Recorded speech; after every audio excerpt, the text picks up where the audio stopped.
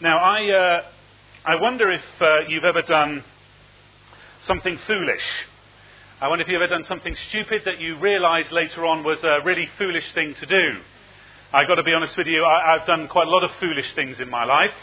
I learnt, for example, when I was 5 years of age, that running up and down the hall of the house that I grew up in my Wellington boots, with a glass front door, was not a really good idea.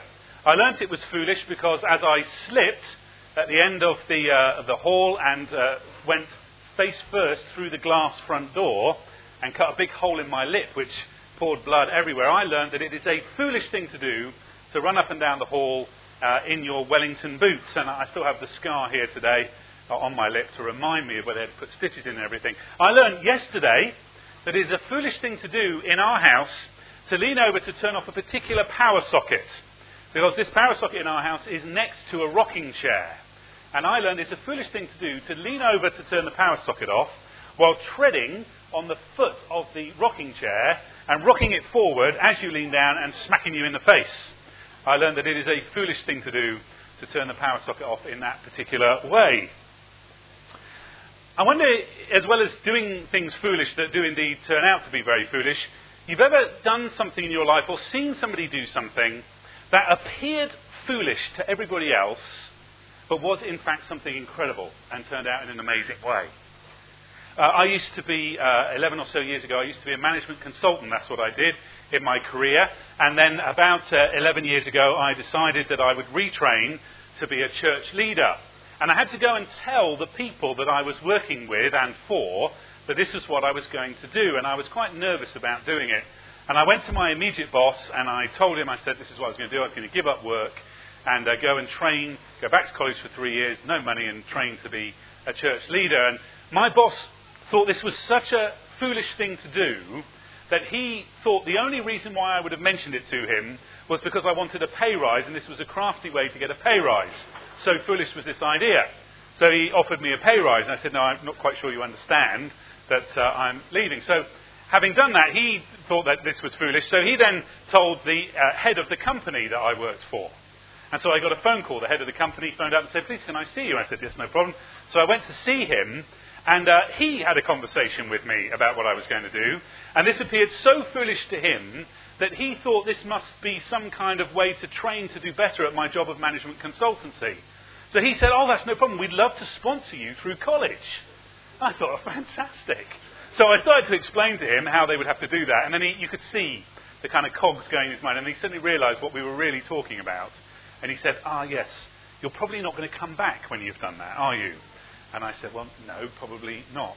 And he said, yeah, I'm not sure we pay for that quite. So, having been excited. So he thought that was very foolish as well. So foolish that he imagined I must be doing something that would be some kind of MBA or something like that. And then I had to go and tell the client that I was working for. And the client was a big supermarket. And I won't mention their names, but if you went up the road, turn right at the Hilton, you'd discover them. And I was working for that particular supermarket chain as a consultant, and I had to go and tell the client that I was working for that I was going to have to come to the end of my contract with them because I was going to college to train to be a church leader. And so foolish did this appear to him that he just laughed in my face. That was what he did.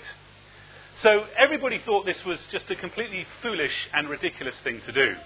Now, I will leave it for you to judge whether it turned out okay or not, or whether it was indeed a foolish thing to do. You can talk, if you're a visitor, you can talk to people who come here regularly about whether that was a wise thing to do or not, and they'll let you know. But from my point of view, it was the best thing I ever did.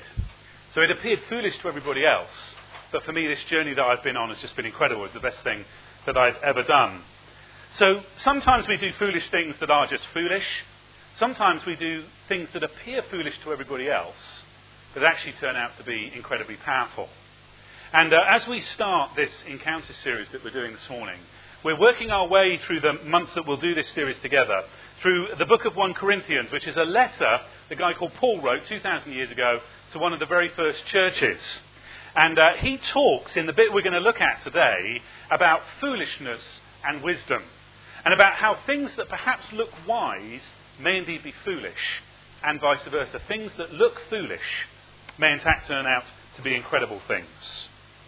But before we read it, and I'll read the particular bit of the letter that we're going to look at. Before I read that to you, you need to understand something about the background of this church in this place called Corinth 2,000 years ago that Paul is writing to. We need to try and understand a little bit about that to help us understand what this letter says. So I want you for a moment to imagine a church racked by divisions. One of the leaders of this church is having an affair with his stepmother. And instead of disciplining him, many in the church boast of his freedom in faith to behave in such a way. The Christians in the church, many of them are suing each other in the secular courts. Some of them like to visit prostitutes. As a backlash against that kind of behaviour, another faction in the church is promoting celibacy, complete sexual abstinence for everyone. And that, they say, is the Christian ideal. If you're a Christian, then that's how you've got to live. Other debates rage in the church about how new Christians should or should not break from their pagan past. There are disagreements about the roles of men and women in the church, adding to the confusion. And if all that were not enough, prophecies and speaking in tongues were occurring regularly, but usually in a deconstructive fashion, not in a constructive one. And a significant number of the Christians in that church didn't believe in the resurrection of Jesus. So that's what's going on in this church in Corinth. Now, I think I see churches from time to time that have got themselves in a bit of a mess. Nothing compared to this. Churches, our church and churches these days, appear positively angelic compared to what was going on in this church. And it seems that these issues that were going on in this church in Corinth stemmed from one or two key issues. First of all, many of the people in the church were marked by arrogance and immaturity. They thought they were very mature. But as is often the case, those who think they're mature are often the most immature. And certainly that's true when it comes to faith. And so many of these people at church in Corinth thought they were incredibly mature and wise Christian people. But in fact, they were behaving in a very immature way.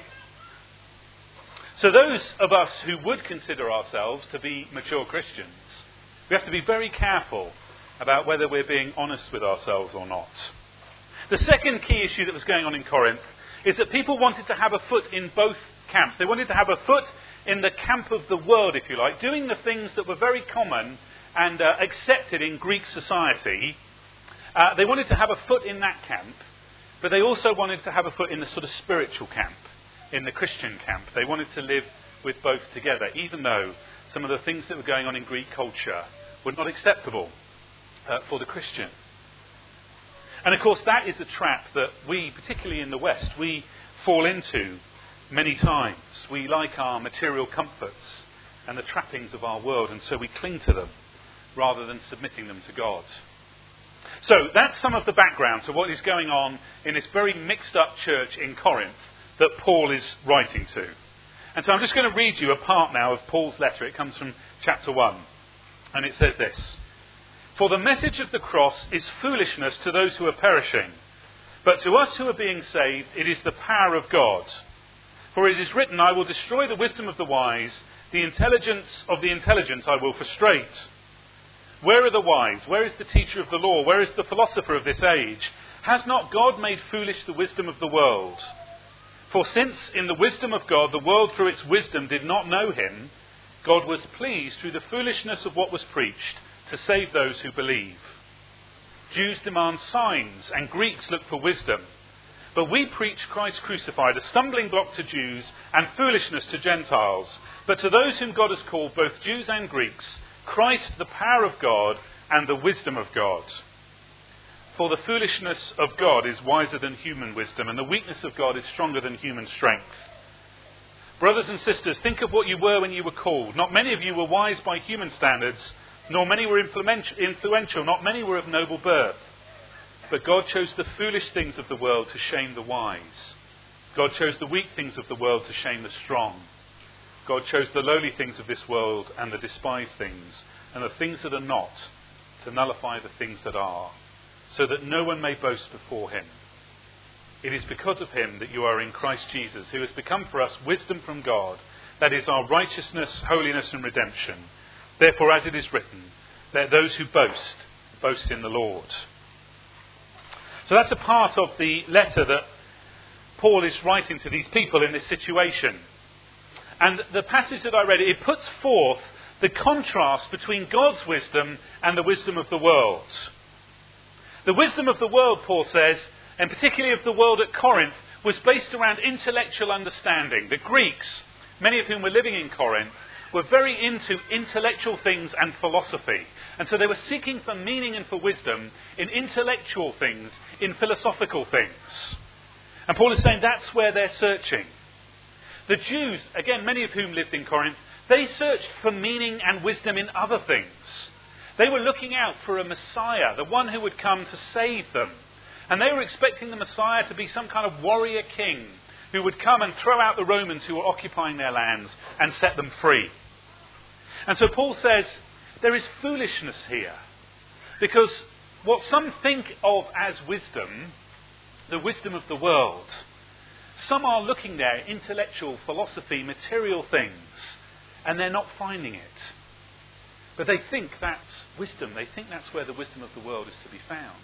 Some, the Jews, are looking for some kind of miraculous sign, some kind of Messiah figure to come. That's where they're looking for wisdom. And so Paul gives these two distinct examples of where people are looking for their wisdom. But Paul says that isn't where wisdom is to be found. And again, if we fast forward 2,000 years, our culture is very like the culture of Corinth. The people are on the search for meaning. They're on the search for philosophical things. They're on the search for spirituality. We know that because lots of surveys tell us that people are increasingly interested in spiritual things. And you only have to listen to a celebrity interview these days, something like Madonna, to find out that she is experimenting with all kinds of spiritual things. Kabbalah she's into, isn't she? And she's been on this journey. And you hear other people talking about the spirituality of things. We read recently the tragic news about John Travolta's teenage son, dying. Well, John Travolta is a spiritualist and very into spiritual things. So people are on the lookout for the spiritual, just like they were in Corinth. People are looking for wisdom and spirituality in all kinds of different ways. And of course, again, as a culture, we tend to put our hope in material things and in the pursuit and acquisition of material comforts. Again, very like the people in Corinth. But Paul says there isn't actually wisdom to be found in those things, not ultimately. They may give short-term gain, but long-term wisdom is not to be found there. And Paul says there is another place where we can go to look for wisdom. He says, but actually this other place that we can go to look for wisdom appears foolish. Just like it appeared to everybody I was talking to when I gave up my job, foolishness to go and do this thing where real wisdom is to be found, says Paul, appears to be really foolish. He says, for the message of the cross is foolishness to those who are perishing. The cross appears foolish. And what Paul is talking about is the cross that Jesus went to, where Jesus was crucified. And Paul is saying this cross where Jesus was crucified appears foolish. And actually, when you think about it, it's quite easy to understand that it does indeed appear foolish. That God would somehow choose this method to let people know how much he loves them does indeed, at first view, appear to be foolish. I mean, how can one man dying on a cross 2,000 years ago in an obscure place in the back end of nowhere, with no internet, no TV news coverage to let people know it's happening, how can that possibly be the method that God would choose to show people that he loved them? When you think about it, it is foolishness. It makes no sense. Imagine for a moment that you or I were God, and we were sitting up here somewhere and we thought to ourselves, we want to let the human race know that we love them. God's saying, I want to let the human race know that there is a way for them to be restored in their relationship with me. Imagine you were in God's shoes just for 1 minute. What would you choose to do that? How would you choose to make that happen? I suspect very few, if any of us, would choose to send a man to a cross to show that that was happening. And yet Paul says, what appears foolish, the cross, is in fact the power of God. Paul says that it is saving power. And so I wonder how that works. The logical next question. It appears foolish. So how can this cross where Jesus hung, how can that indeed be power? Well, I think many of us, Christian or non-Christian, miss out on the power of the cross because we fail to see or understand or try to comprehend what was really going on there. Now you see, it would indeed be foolish for one man to go to a cross and say, here I am, setting everybody free, reconciling everybody to God, showing that God loves people. That would be foolish unless that person going to the cross were God's Son. And then it might not be so foolish.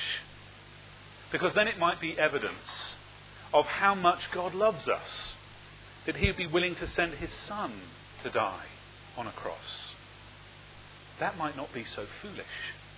And of course the Christian believes that Jesus was indeed God's Son, and that when he went to the cross, he was doing so to demonstrate how much God loves us.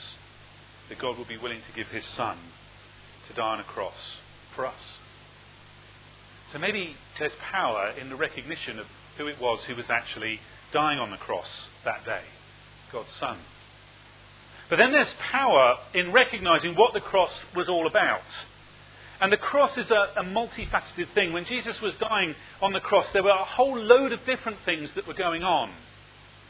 First of all, those things that would separate us from God. So you and I have things in our lives, we all do, that we wish we didn't do, that we do. Or we wish we hadn't done, that we did do. Or that we say that we shouldn't have done, or that we don't say that we should have done. And the Christian calls those sin. And when Jesus was dying on the cross, he said it was so that our sins could be forgiven. So that we could be restored in our relationship with God. That's the power of the cross, if we believe that our sins can be forgiven and our relationship with God can be restored. Now that in and of itself would mean the cross was quite a powerful thing. But it is much more than just that. I mean, that would be enough. But it is more even than that. See, when Jesus died on the cross, he showed that evil people won't have the last laugh. Because evil people hung him on the cross. And when he came back to life 3 days later, he showed that evil does not get the last word. So he showed through the cross that God ultimately has victory over evil. And there is power in that. There is power in that for us, where we live in a world where we see evil around us. We see people prepared to fly planes into towers to kill people. And we see people prepared to blow themselves up to kill people. And we see countries firing on other countries and invading other countries and stopping humanitarian aid coming in. There is evil at work in our world. And it can lead us to despair. And yet if we believe that the cross has the power to show that ultimately God has the victory over evil, then there is indeed real power there. But the cross does more even than that. Because on the cross, God's Son hung in amazing pain, suffering in an unbelievable way. And so that means that God can say to us, I know what it means to suffer. I identify with you when you're suffering. So if we're going through hard times, the power of the cross is there to remind us that Jesus knows what it's like to suffer. God knows what it's like to suffer and can stand alongside us. But there's more even than that. Jesus believed when he was on the cross that he was setting people free. He was liberating them. And so we can be set free through the power of the cross. We can be set free from guilt and fear, enslavement to sin. And there is more even than that. Because on the cross, Jesus was demonstrating God's sacrificial love. He was showing how much God loves us. So there is tremendous power in the cross if we believe those things about it. And there is no doubt, no serious historian doubts that Jesus went to the cross and died there 2,000 years ago. There is lots of historical evidence for that. The question for us is whether we believe that that was just a man going to a cross, and then it is indeed foolishness that a man goes there and that's that. That is indeed foolishness. Or whether we believe it was God's Son going there, in which case there is tremendous power. There is tremendous power. And so Paul is saying the things that so often the people of Corinth and us we think are the wisdom things, material things, the philosophical things, the intellectual things, the things where we would put our hope, are so often foolishness. Because they have no power to set us free, no power to give us eternal life with God, no power to see us forgiven, no power to see us identified within our suffering. Paul's saying the real wisdom is the power of the cross. And whilst that might appear foolish to those who believe, it is the power of God. The power of God to forgive, to liberate, to reconcile, to set free, to identify. So Paul is saying that the power of the cross can be at work in these people in Corinth. And he says some of the things that it can do. It can lift the weak. It can be redemption. It can lift us out of our weakness into strength and courage and a life of significance. And my thought is this. We need to allow the power of the cross to be at work in us if we want to experience God, to encounter him, and to be all that he wants us to be. Without that power, our lives, I think, will always fall short of what they could be. And through God's Holy Spirit, which is his presence with us today, that power can be at work in us. So I finish with a really simple, but I think deeply profound question.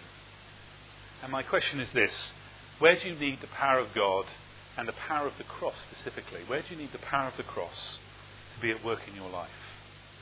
Where do you need the power of the cross to be working in your life? Are you suffering and you need the power of the cross where Jesus identifies with those who are suffering? Do you feel evil crowding in around you? Are you enslaved to an addiction that's eating up your life, or fearful of something? You need the power of the cross where Jesus defeated evil to be at work in your life. Do you need freedom? Do you feel tied up or imprisoned by something and you need to allow the power of the cross to work in you to give you freedom? Do you need redemption or forgiveness? You feel guilty about something and you need redemption or forgiveness for that. You need to allow the power of the cross to be at work in you for that. Do you need reconciliation with God or with somebody else? Do you need to allow the power of the cross where Jesus reconciles us to God to be at work in your life? Or do you just need to know that someone loves you and you need the cross to be reminded that God loves you?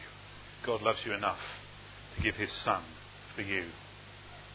Where do you need the power of the cross to be at work in your life?